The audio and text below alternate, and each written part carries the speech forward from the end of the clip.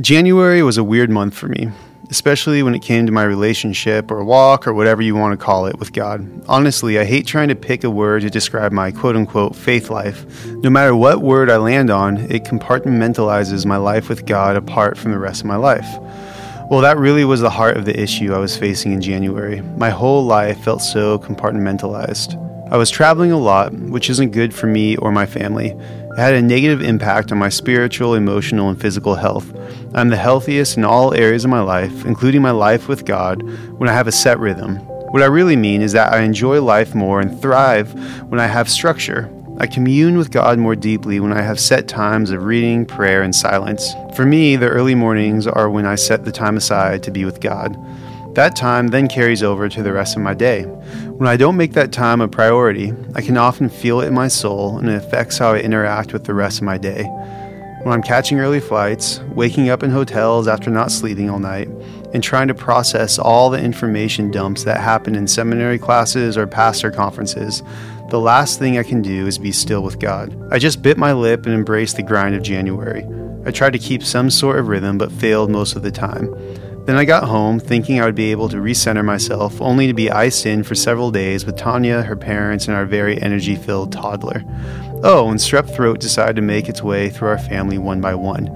Yeah, any sense of rhythm or structure was unattainable even though I was back home. Maybe you're one of those crazy people who thrive in chaos and have no idea what a schedule or planner is. Maybe you're thinking that all this is no big deal and that I should just go with the flow. You may be a little right, but I'll be sure to pray for your unorganized life and soul.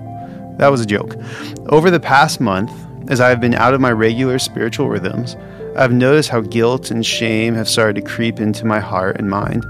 Even now, as I write this, I feel guilty because I haven't read my Bible today. I chose to get up early and go to the gym, which is a good and healthy thing, but I can't shake this feeling that I let God down or that I missed out on Him today. I know at a theological level that God is not more or less pleased with me based on my spiritual rhythms. But this past month has revealed how easy it is for me to forget that God really loves me and accepts me just as I am, period. At the start of the year, I read Brennan Manning's memoir, All Is Grace, a ragamuffin memoir. I've been blessed by Brennan's writings over the years. I knew he struggled with alcoholism his entire life, but in his memoir, he is brutally honest about how much his disease ruled his life. However, he was also brutally honest about how God's grace was all he could rely on at the end of the day. His phrase, all is grace, is a phrase I have been trying to keep at the forefront of my mind as I go throughout my day. When I read my Bible, I try to remind myself that all is grace. When I don't read my Bible, I try to remind myself, even at this moment as I type these words, that all is grace. When I am present as a father or husband, or when my mind is anywhere but with my loved ones, I try to remind myself that all is grace. God's grace is an iceberg. Each time I think I've seen the totality of it, I realize I've just seen a small portion of it. The reason I wanted to share these thoughts with you is that I know I'm not the only one who feels this way. I know I'm not the only one who feels like they have let God down because of my lack of spiritual performance.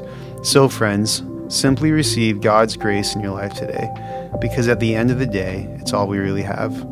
Grace and peace till we rise in glory.